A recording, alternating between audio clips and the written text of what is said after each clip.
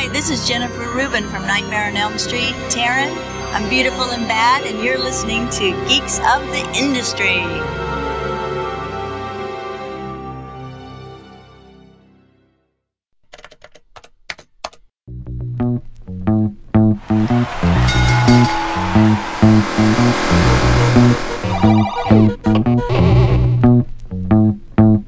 Geeks of the Industry. Ladies and gentlemen, you are about to witness some scenes from the next attraction to play this. This picture, truly one of the most unusual ever filmed, contains scenes which under no circumstances should be viewed by anyone with a heart condition or anyone who is easily offended.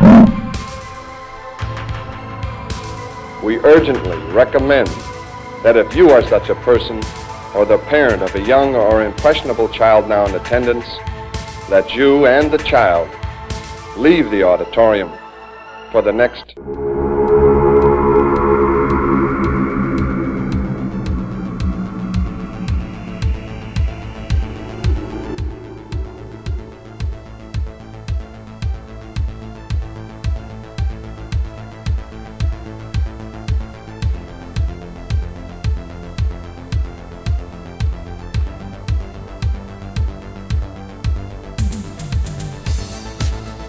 Welcome to Creature Features, a horror discussion from geeksoftheindustry.com. And now your host, Chunky Larry.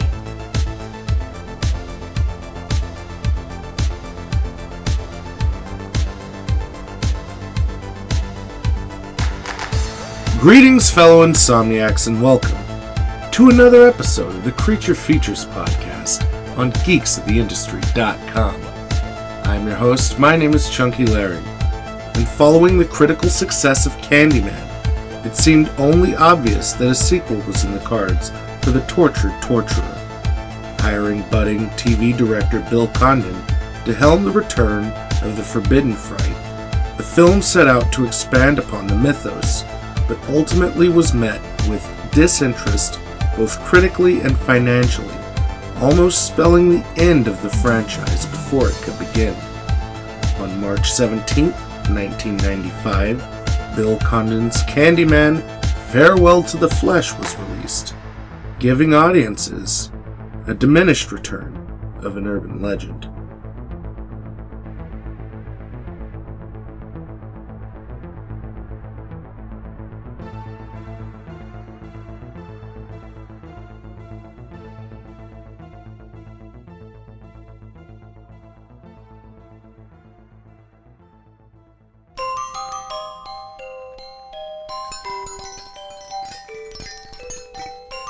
Candyman, Candyman, Candyman, Candyman.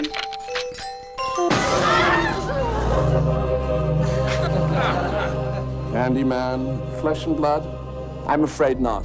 But he lives in the mirror. You say his name 5 times, he's supposed to come. That's how he gets you. You guys don't really believe that, do you? There's no such thing as a Candyman. Those 3 victims were John Doe's. What if it's true? What if the Candyman does exist? What did you see that night? Ray's body was torn apart by something powerful. And it wasn't her brother. I'm gonna find out what happened. No! No! There are no monsters. You brought me here. And only God can save us. The terror in the mirror returns. Our journey begins. To avenge his name. Reveal his past.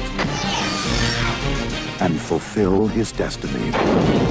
What do you want from me? Death is a return, you know. In a motion picture that ends what the first one barely started.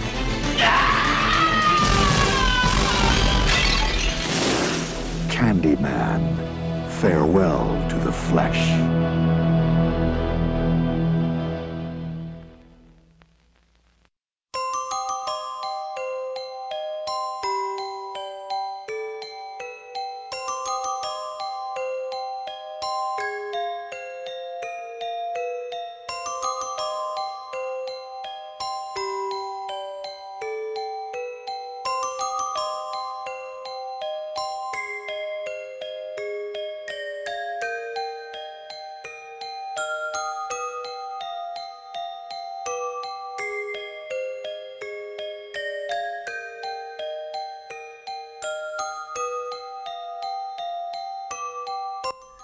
This week on the show, we are continuing the theme of franchise killers. And I have to say, for those of you not in the know, which is my co-host for this week, what franchise killers means is franchises that are built around a particular monster. So there are dozens of them. Obviously the more popular of the franchise killers would be a Freddy Krueger, a Jason Voorhees, a Pinhead who we covered last week with Hellbound Hellraiser 2. But the franchise killer for this week is Candyman. And I covered the first film last year, and we are coming back into the world of Daniel Robitaille with the second film, Candyman, Farewell to the Flesh.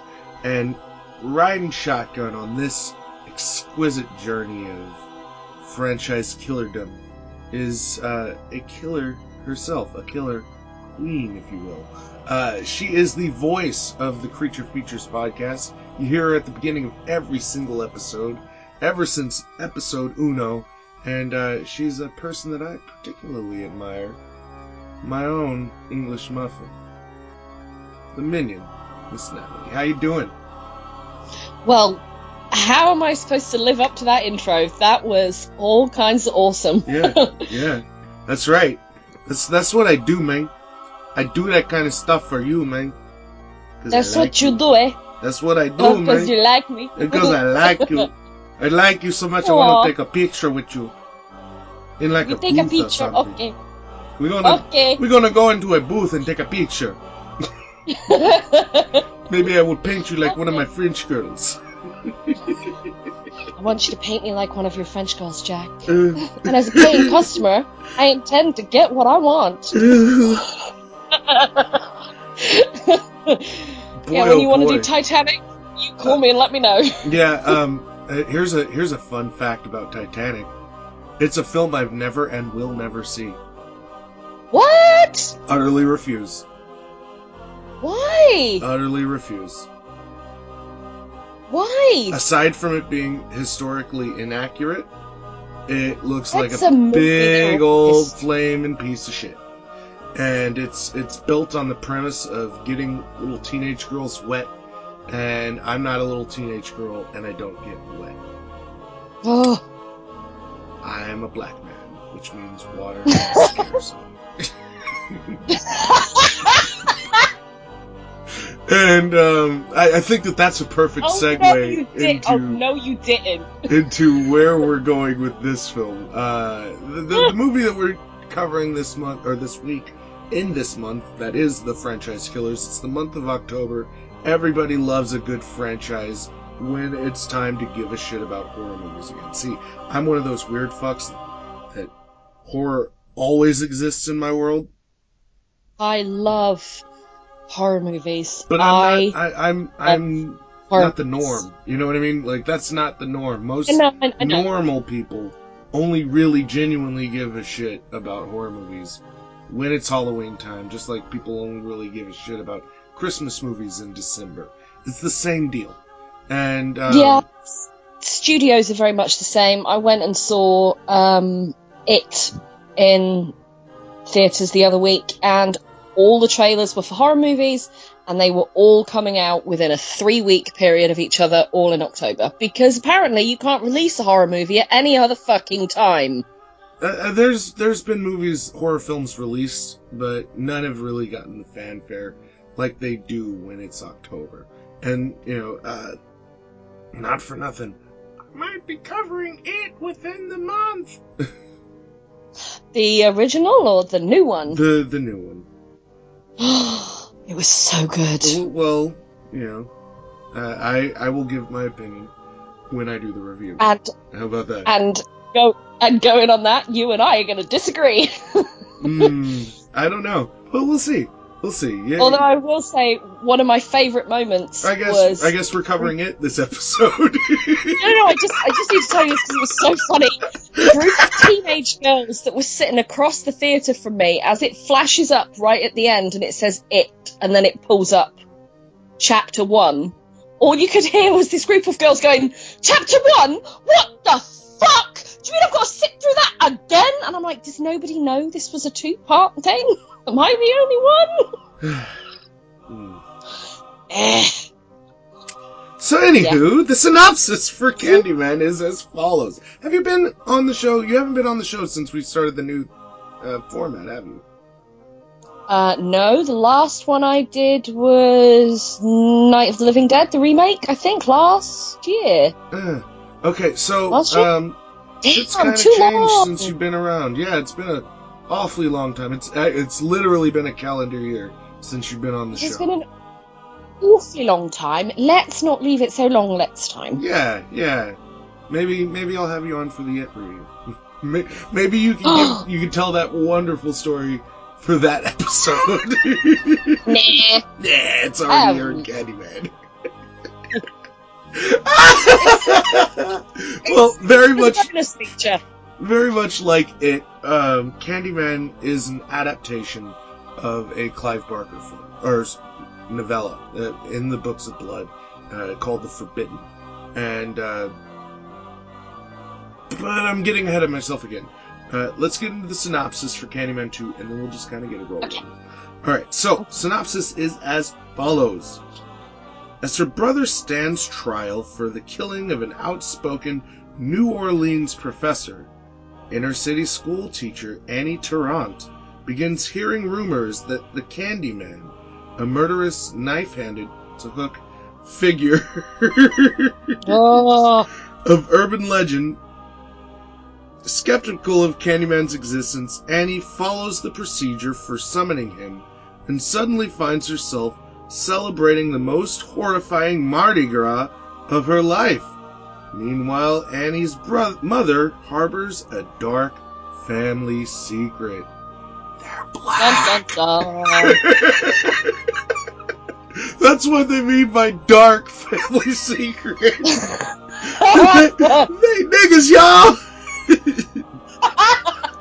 I can't say that. I'm not allowed to say that. But yeah, that's pretty much but it. I can. As I said on the outset, I'm a black man, and yeah, water, ew. Anywho, this fucking movie, guy. The first Candyman was an almost. It was an adaptation that took liberties with the source material.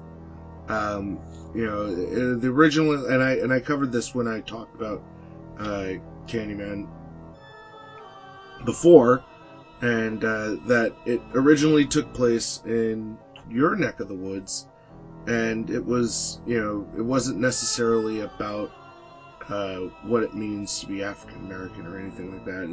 None of the elements of racism or any of that existed. And so... No, Clive Barker is horribly British. Yes. Or terribly British, darling. He's awfully, terribly British. Yeah. Very British. Yes. And the original novella was set in London, wasn't it? I believe so. And Candyman was never... Was he given a race in the book? He was undefined. Okay. And, the concept of Candyman in The Forbidden was more about, the idea of urban legends and this very real urban legend, and it was basically playing off of the fears that Barker had as a child. In the original film, terrific fucking movie. Yep. Excellently cast. Really, you get a feel for, what it was to live in the ghetto, and, this whole kind of culture and mythology that existed in Bernard Rose's adaptation of Clive Barker's novella. And that was, released in 92. Jump 3 years later And we, because we have to, make another movie, and do we have to really make another? You jump 3 years later, and people were big fans of the original Candyman, so it seemed almost like a no-brainer that a sequel would occur. And everything that was great about the original Candyman is kind of an afterthought in this film.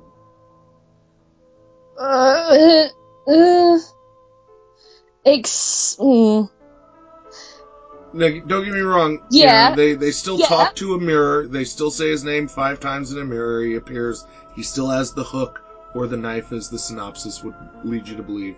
And that was Blade, you guys. Not Blade Wesley Snipes, but Blade from the Puppet Master.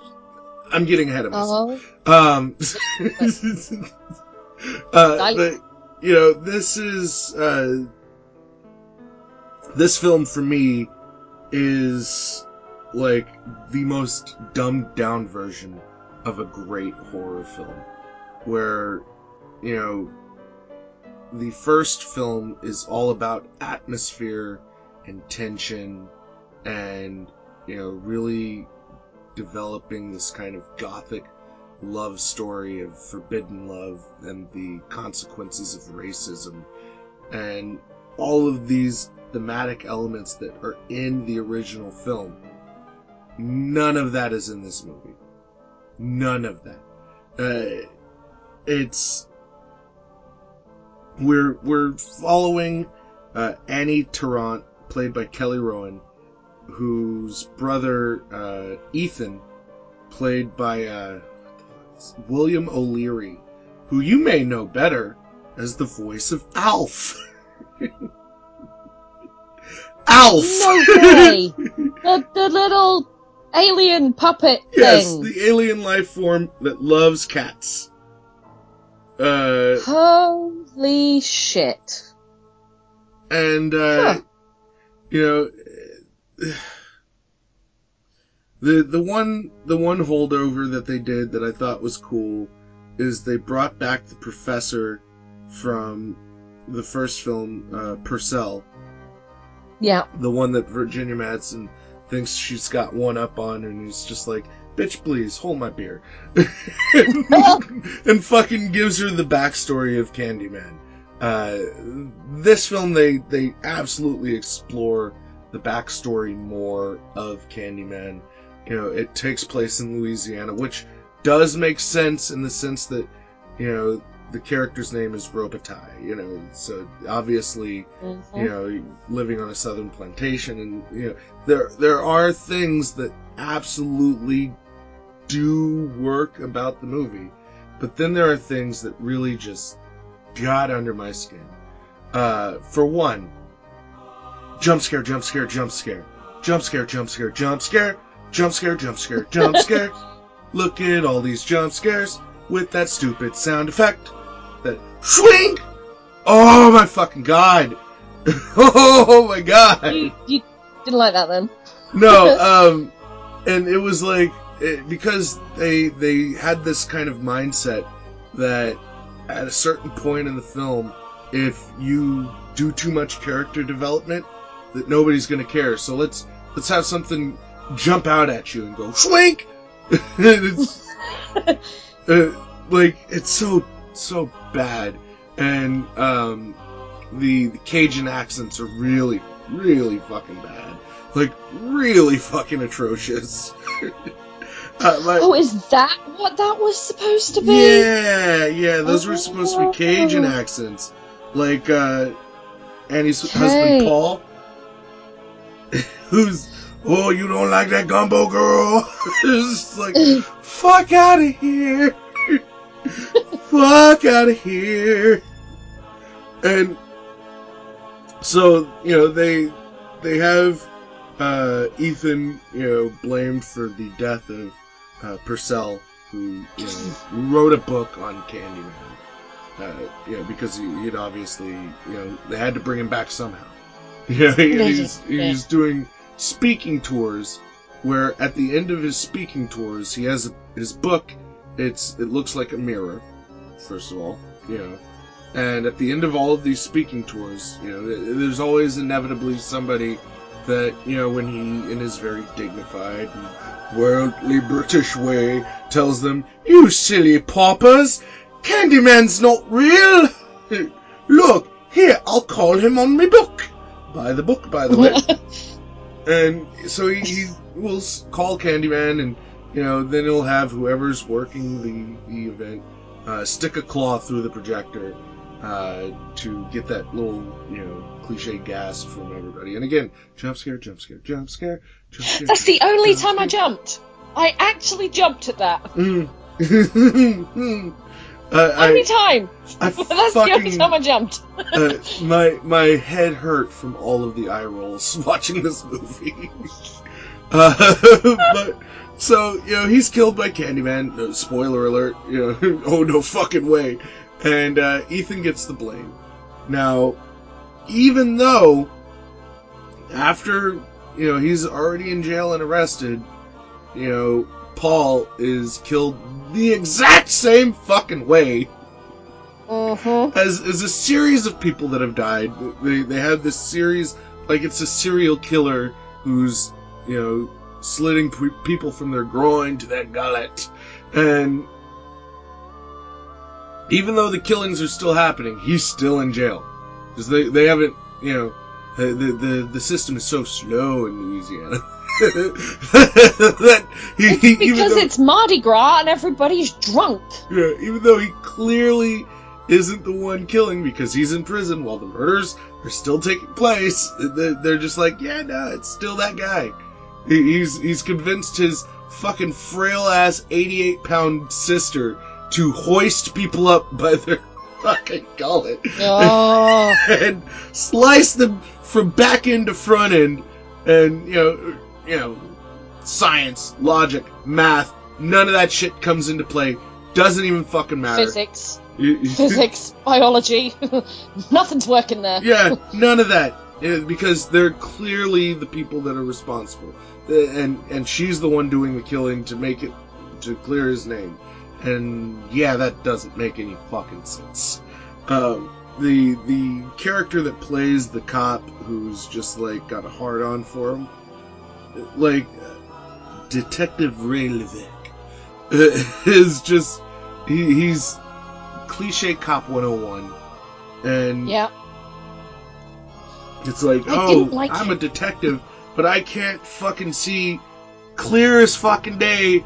This guy is been in jail, so he can't do it, so let's let him go. And this fucking chick doesn't have the upper body strength to pick up my dick, but she's cutting through people? Okay. And how did she fucking kill, fucking Thibodeau? Is that how you pronounce his name? Thibodeau? Thibodeau. Thibodeau. How did she fucking have the ability to channel bees to sting only him and not her? And throw him through a fucking wall! Because science, bitches! But, no, it's totally them. A highlight of this film is Bill Nunn, who recently passed away last year. A terrific actor. He was Radio Raheem. He's been in a ton of shit. He was in New Jack City. He's just, like, fantastic actor. He plays Reverend Ellis. The priest? Yeah. Yeah. He's the... I wondered who he was. I recognised him from something, but I just... He's one of those guys that just seems to be in everything. I didn't know he'd passed away. Yeah, he passed away last year. It was really fucking sad. It was fucking 2016's Bloodlust was just unforgiving. And 2017 is the sequel. Let me tell you. But this guy is the dad of the young inner city boy that Annie is kind of taken under her wing. Unbeknownst to her, it's because she's a strong soul sister and she's trying to raise up her black brothers and teach them all about the arts. And this kid is drawing vivid pictures of Candyman And she's just like, oh no, it's make-believe, daddy. Here, look, I'll show you. Candyman, Candyman, Candyman, Candyman, Candyman. Oh, you said it 5 times. Oh. And, yeah, dude, it's the silliest fucking thing. Because then, of course, you know, she's called down the thunder of Candyman. And, you know, in spite of all of that, he doesn't kill her right away. Like he does everybody else. Like, maybe he waits till she's alone in her room to kill her, but he doesn't. Because when she's alone in the room with him, he's like, yeah, I'm not gonna kill you. I'm gonna kill your husband. And you don't know why until it's revealed that, oh, spoiler alert, she is his great-great-granddaughter. Dun, dun, dun. And her brother Ethan is his great-great-grandson. Which is also, you know, why when the fucking detective calls Candyman and he's in the fucking interrogation room with him, he doesn't get killed too. I guess. Yep. I guess. But he's not like flirting with him. He's only flirting with his white daughter. Or great-great-granddaughter. Because, you know, jungle fever, right? He's only into white women. His great-great-grandson, he's just like, you're a fuck-up, Alf. You know, there's no fucks given for fucking Ethan, but Annie, he's all about. And, you know, Ethan is distraught because he found their father dead from a Candyman killing. He was obsessed with the legend of Candyman because he found out that, you know, his wife was descendant of fucking Candyman. Octavia, who was played terrifically by Veronica Cartwright. She was the only one whose southern accent sounded legit. Like, the only fucking person in the entirety of this fucking film. It's because she's an actress, darling. Yeah, and she's terrific in this movie. But, you know, she's just like, the first time you see her, she's just like, I got cancer. What? What? Why is this a subplot if you just plan on fucking killing her? Like, within the film. Because like, this is so you have dumb. to feel for her first. But you don't! They make her out to be a bitch! Well, yeah, this is true, they do. They do. And she covers up the fact that, you know, they got a little bit of black in them, you know what I'm saying? And I'm sure it isn't the first time she's had a little bit of black in her. But, you know, she finally says, you know, oh, it's not real. And that's the one thing that you cannot say about Candyman, unless you're Annie. Where you have now crossed the line and you gots to pay. Gots to. So his great-granddaughter gets murdered by him because, you know, his legend and what have you. Little black boy goes into hiding because she called out the Candyman. And that's a subplot that is quickly thrown away because they don't really spend a lot of time on it. It's just to have her go meet his dad, who's a reverend, and they can talk about religious indications. They're like, all of the things that worked about the first film, building this mystique of this character, building up the idea of urban legends, building up the racial fucking divide between white and black. None of that is here. None of it. No, I seem to remember in the first movie, the Virginia Madsen character coming up against a lot of, or having to deal with a lot of racism, especially in that part of Chicago, in where she was going, in places she was looking in to try and find Candyman or deal with Candyman. There was an awful lot of of racial tension that was extremely well explored in that film. And in this one, she walks down the street and two black people come out of nowhere and go, "Who are you looking for?" And you're like, "Oh, okay." And then that's it. That is the full extent of it. When they go to the old fucking plantation where they grew up as children, within it has to only have been a couple of years since they fucking had to move out because of the bad case of her dad being murdered by Candyman. Because they're very vague as to the timeline as to when her dad was murdered and Ethan decides to confront Purcell. Like, that timeline it's all within those 3 years, isn't it? Because he does say right at the very beginning, the 1992 Cabrini Green killing, so it will have been within the 3. Well, that's... But there's no way the that Cabrini got Green ruined killing in took place... 2 years. Yeah. So, that house is dilapidated as fuck. That house fuck. As fuck. And there are squatters there, there's fucking cobwebs and all this shit. They fucking made a shrine to the Candyman, very similar to the first film. And, it's like they want these elements from the first movie, but they don't want to keep it in the same area. And they want to explore the backstory of Daniel Robitaille, which, that's what you do in a sequel. You go deeper down the rabbit hole, and I get that. But just there are places that they took shortcuts that are very apparent, and they figured, we don't need to make this scary. We'll just throw shrew, shrew, jump scare, shrew, shrew. So,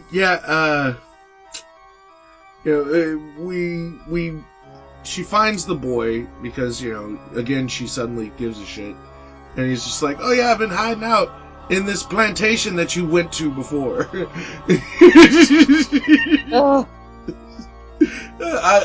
Apparently the mirror where his soul was captured is inside of the plantation that you went to before.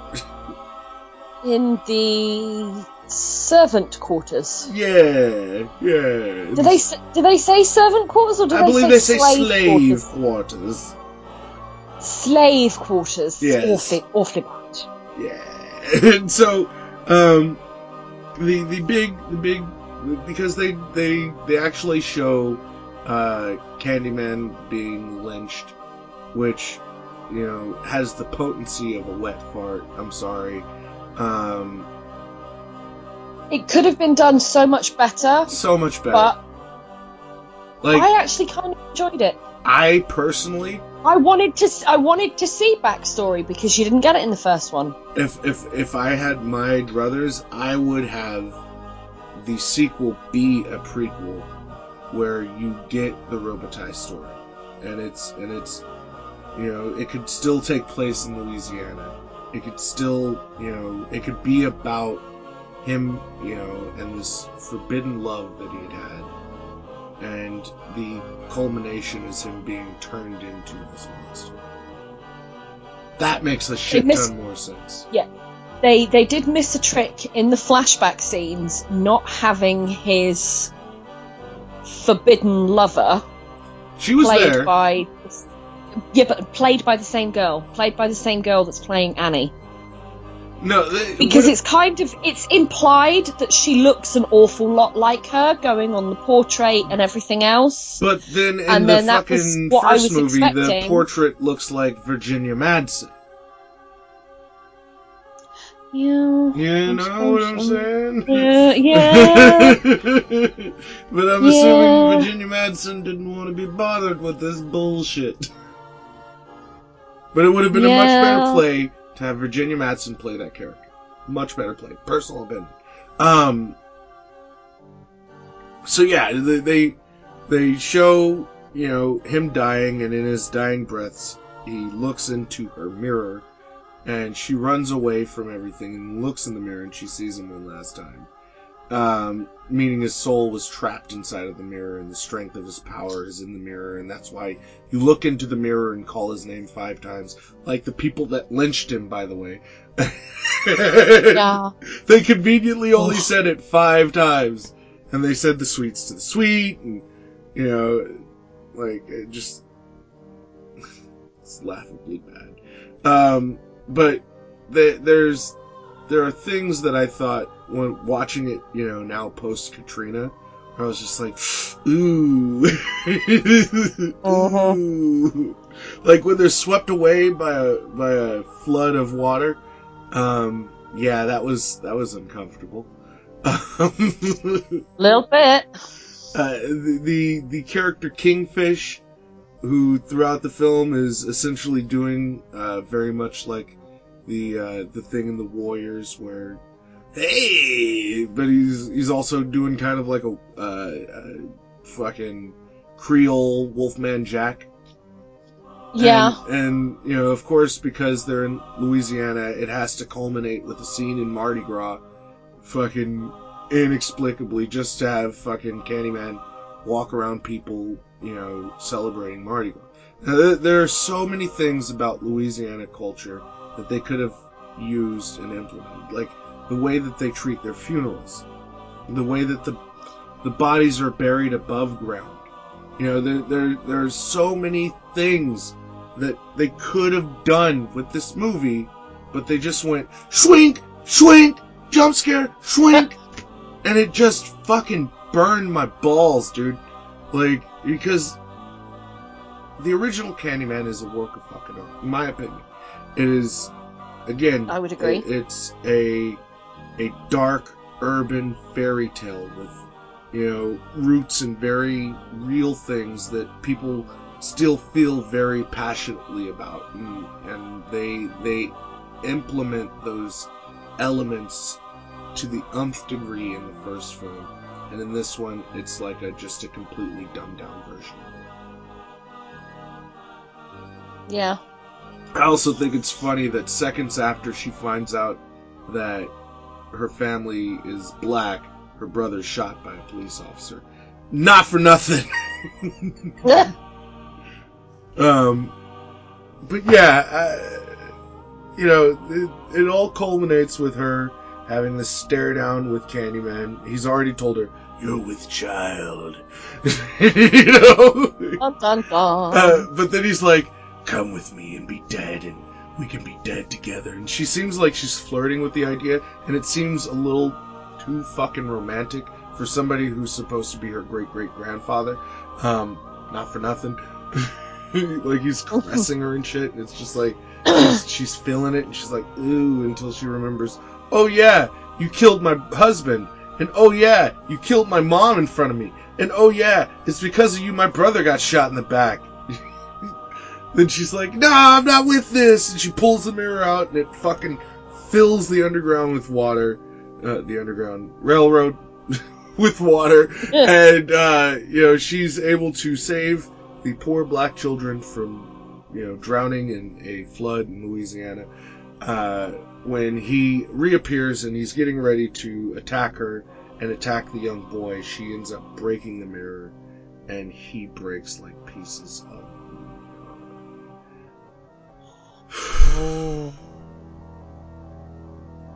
I didn't like that. We jump cut to years later. The seed in her belly is now a blossoming young blonde white girl, who's laying in her bed, and she's showing her pictures of her family album, and you know, she's, you know, paying respect to her history and her culture, and she's just like, and that's your black great-great-great-grandfather. And one day when you're older, I'll tell you all about it. I'll tell you about how your great-great-great-great-grandfather lynched him with a bunch of his buddies. And he became a supernatural murderer and murdered your grandmother and your grandfather and caused your uncle to be murdered as well. And murdered your father. You know, yeah, that guy who's in your photo album, yeah, he killed all of your family. Except for me and you, because I broke this mirror, but I have mirrors hanging from your fucking bed! Ugh. And that is Candyman, Farewell to the Flesh. Okay, I really liked this film.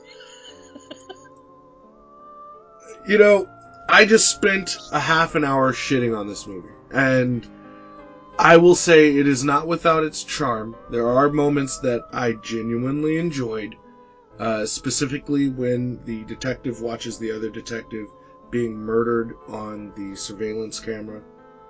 And there's no one holding him up. That part's very cool.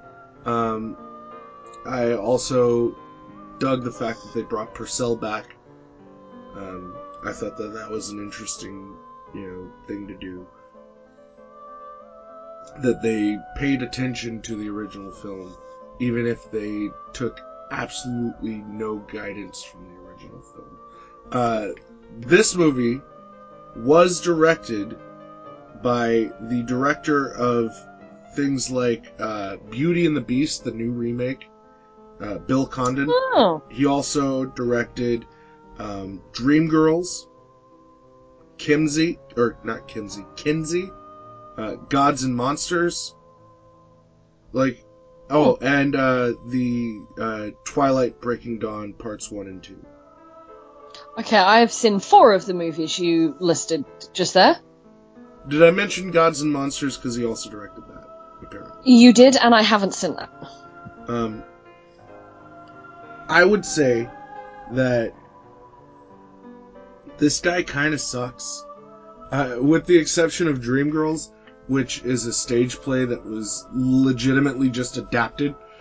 You know what I'm saying? Yeah. Most of these films are bullshit. I enjoyed Kinsey for what it was. But again, it's just adapted from a biography. But, Liam Neeson's great. I thought that this was just a hacky fucking, where the first film is a supernatural thriller. This felt much more like a slasher film era 95 Dimension. Yeah.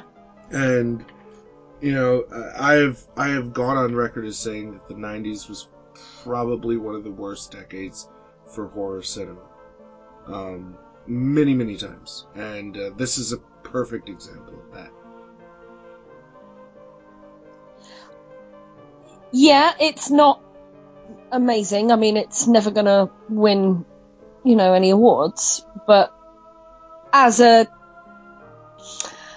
just to sit down and not have to think too hard about it kind of movie, I really, really enjoyed it. And that's fair. And, I know that, there is an audience for this film. I'm just not a member of said audience. No, because you are a different breed of horror aficionado. You are this movie's not made. The first movie was made for you. This one isn't. This one is made for. Well, this movie wasn't. Beautifully. It was, it took elements that worked from the first film, and like I said, just kind of dumbed them down. They turned all of the elements that worked about the film. They muted them, in the sense that they were still kind of there, but they weren't. And it's time. And again, you haven't been on the show for a while, but the way that we usually kind of summarize everything is with a rating system. And the rating system is Reapers. 0 being the lowest, 5 being the highest. How many Reapers you coming in with this one?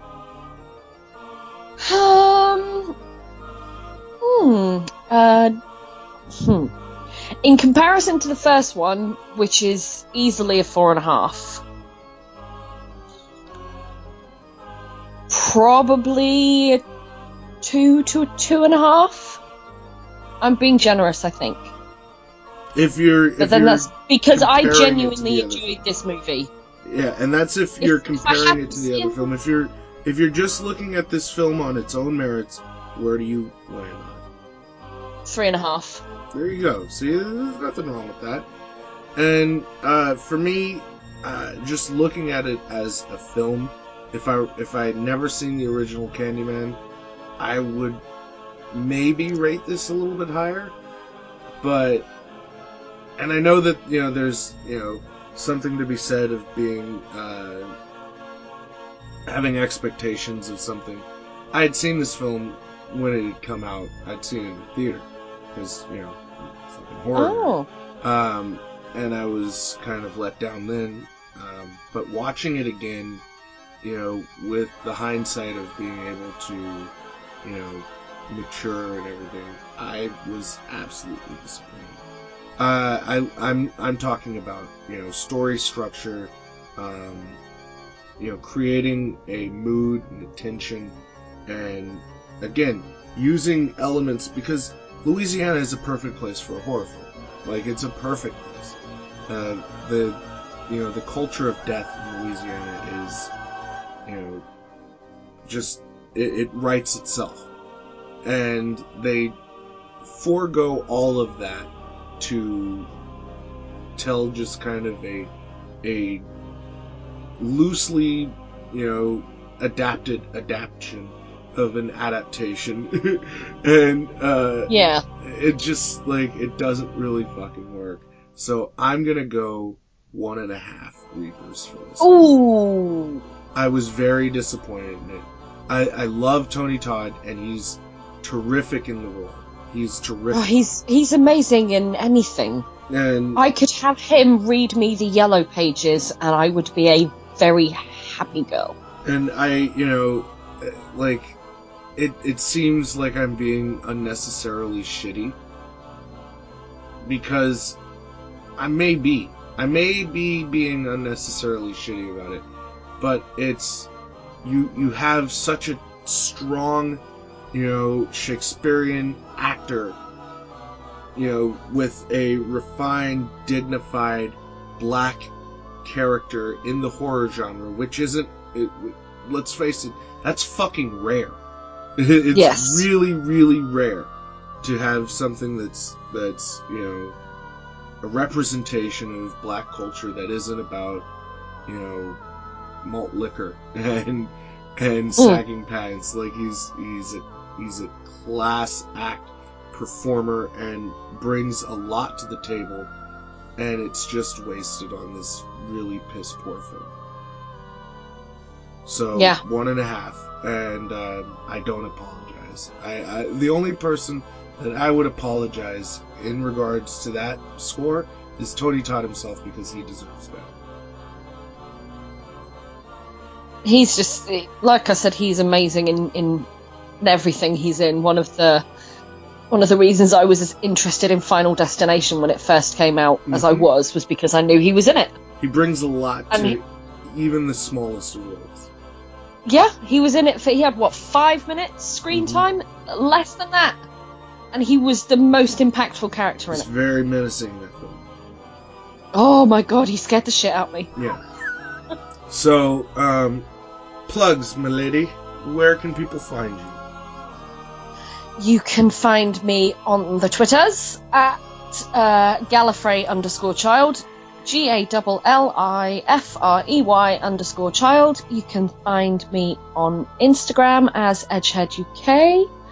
I'm on Facebook. I'm on pretty much everything. Pick social media, I'm on it. Very nice. For Creature Features, you can get a hold of us in a couple of different ways. If you disagree with my opinions, feel free to feed that response to one of these 3 different places that I'm going to toss out to you. In the world of Facebook, our like page is facebook.com/CreaturePod, and on Twitter and Instagram, we are at CreaturePod. Couple of podcasts that I want to just toss out there because it's the month of October, and maybe you're into horror films this month and you want to hear horror film stuff. First and foremost, I'm going to say the Final Girls Horrorcast. That's Amy and Carly discussing horror, thriller, and sci-fi films. They do weekly episodes, and they're on Stitcher and iTunes, and you can also find them at finalgirlshorrorcast.com. I really, really fucking dig their show. I think that their dynamic is enjoyable in a lot of fucking ways. Horror Haven, they're also a fucking podcast that I really fucking enjoy. And if you listen to their Nightmare on Elm Street episode, you may hear a familiar voice. Not going to say anything one way or the other, but definitely give them a listen. They are available on iTunes, and you can also find them at soundcloud.com/Horror Haven Podcast. They also have a website, and that's horrorhavenmedia.com. So definitely give them a fucking listen. I really, again, I just dig what they're doing over there at Horror Haven. And really fucking nice people to boot. I fucking had one of them on already. We talked about Inferno. I want to get the rest of the group on one of these episodes, you know, on a one-on-one basis. I prefer one-on-one to large groups.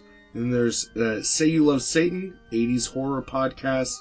I have extolled the virtues of this podcast pretty much since I started plugging other podcasts, because they're just a shit ton of fun. And you can find them on Stitcher, iTunes, as well as SayYouLoveSatanPodcast.com. And I absolutely recommend that you follow them on Instagram at SayYouLoveSatanPodcast, because they will watch movies on Instagram Live and just MST3K the fuck up. And it's a lot of fun. Then I guess I'll just say it. We are going into the week of Friday the 13th. This episode drops before Friday the 13th. And this Friday, after you've listened to this podcast, because you listen to it the day it comes out, I'm assuming, head on over to ebonpress.com, EIBON press.com, and pre-order your copy of the Maniac comic book. If you enjoyed my conversation with William Lustig, and you just want to get deep into the world of Maniac, that's an absolutely fantastic way to do it. I've seen panels from this thing, and I cannot wait. I love what they're doing over at avonpress.com. For you horror fans in the California area, Northern California specifically, or if you're in Southern California and you want to make the trip, the October 27th through the 29th, the Famous Monsters of Filmland convention, their Halloween convention, will be taking place, and this guy will be there in a professional capacity, interviewing congoers and hopefully guests for a very special episode. So look out for my fat ass. I more than likely will be either wearing my Creature Features shirt or my Cannibal Holocaust shirt. So look for a big, fat, happy, rotund motherfucker who's walking around with a microphone talking to people. And you may very well be on a special that I'm putting together for the convention. So that should be a lot of fun. There's a ton more things going on, and I guess now that we're midway through the month, I can toss this out, because I've been kind of keeping real hush about it. This month, celebrating Halloween, we're obviously doing the franchise killer thing, but we're also going to have a very fucking special episode of the Creature Features podcast, the Horror Hall of Fame. And nice! I'm gonna tell you guys right now, it is like I've been putting together the guest list for this show, and it is a veritable fucking who's who of horror actors, actresses, directors. Like, you're gonna be fucking blown away by the amount of people that are gonna be on this show. We're gonna have musical guests. It's gonna be big. It's gonna be fucking huge. And I'm really looking forward to everybody hearing this. And this is the first time anywhere that I've talked about this podcast and this special episode. So you are on some inside dirt. I'm just gonna Just gonna let you guys hear that. That's me, cat out of the bag. I've been teasing this for a little while, and that's what it is. The Horror Hall of Fame induction ceremony, brought to you by Creature Features and geeksoftheindustry.com. I'm looking to have that released October 31st. But our next episode, we will be continuing the theme of franchise killers with a film that I just cannot wait to sink my fucking teeth into. And I am, of course, talking about the Texas Chainsaw Massacre 2. And, if you guys keep an ear out, you might hear an interview dropping this week with one of the cast members of that film. If it happens, it happens. If it doesn't, then I guess I lied. But for Miss Natalie and for myself, again, my name is Chunky. This has been another episode of the Creature Features podcast on geeksoftheindustry.com, Stitcher, and iTunes. Listen. Somebody you trust.